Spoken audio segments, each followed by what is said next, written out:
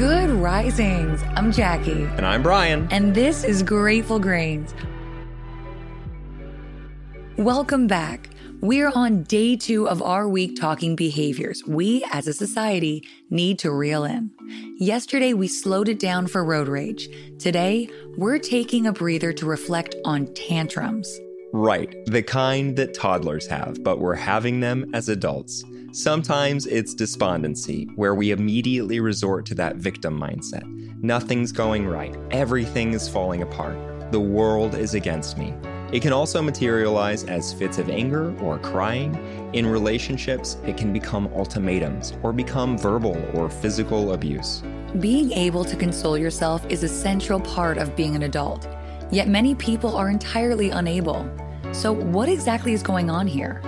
Author and psychiatrist Dr. Jeffrey Smith explains, when we're children, we have tantrums when our needs are unmet, and we require an adult to help us out.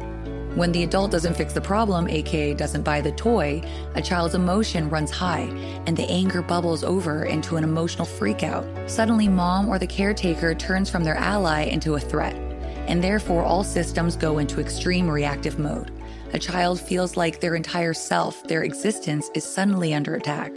Their needs or wants are not being met by their caregiver. Regardless how inconsequential the issue may seem for us as adults, the child perceives the situation at hand as life or death.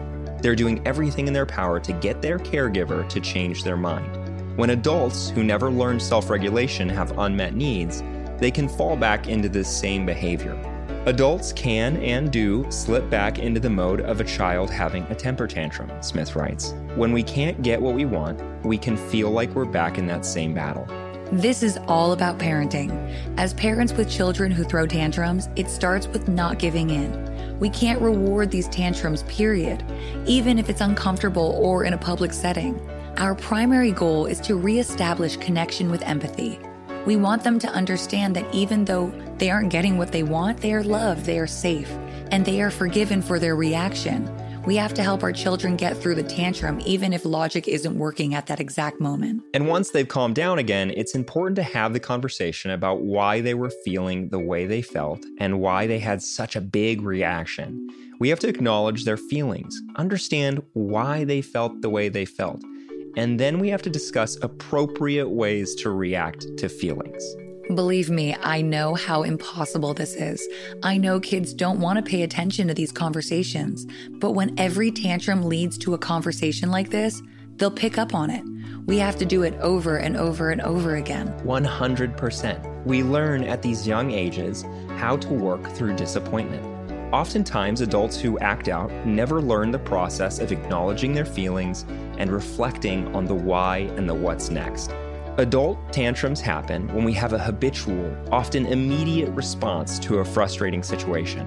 We're not using awareness to separate us from the external, the event which led to the fallout. Understanding this, it's pretty obvious what we need to do. It requires an awakening, an acknowledgement of the issue at hand. And from there, it requires reparenting. Awareness serves us on so many levels here. First and foremost, our ability to recognize specific instances when a tantrum may strike.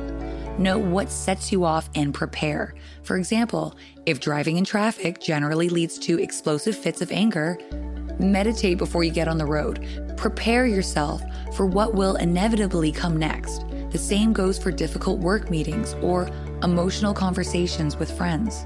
Robert G. Harrington, a professor of psychology at the University of Kansas, explains that people should also remember 4 primary external aggravators by the acronym HALT: hunger, agitation, loneliness, and tiredness. Recognize when you slip into a halt state and try and curb your tantrum. In this instance, reparenting means relearning how to respond to frustration. We're literally feeling something big, acknowledging it, and regulating. We're quelling the overreaction by grounding ourselves in the present moment, the reality of the situation, and recognizing that our fight or flight mechanisms are kicking in.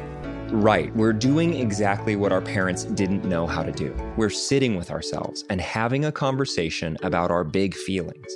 We're acknowledging them, understanding them, and after we've done the work of reconnecting with ourselves through empathy, once we've reassured ourselves of our own safety, we outline the appropriate responses.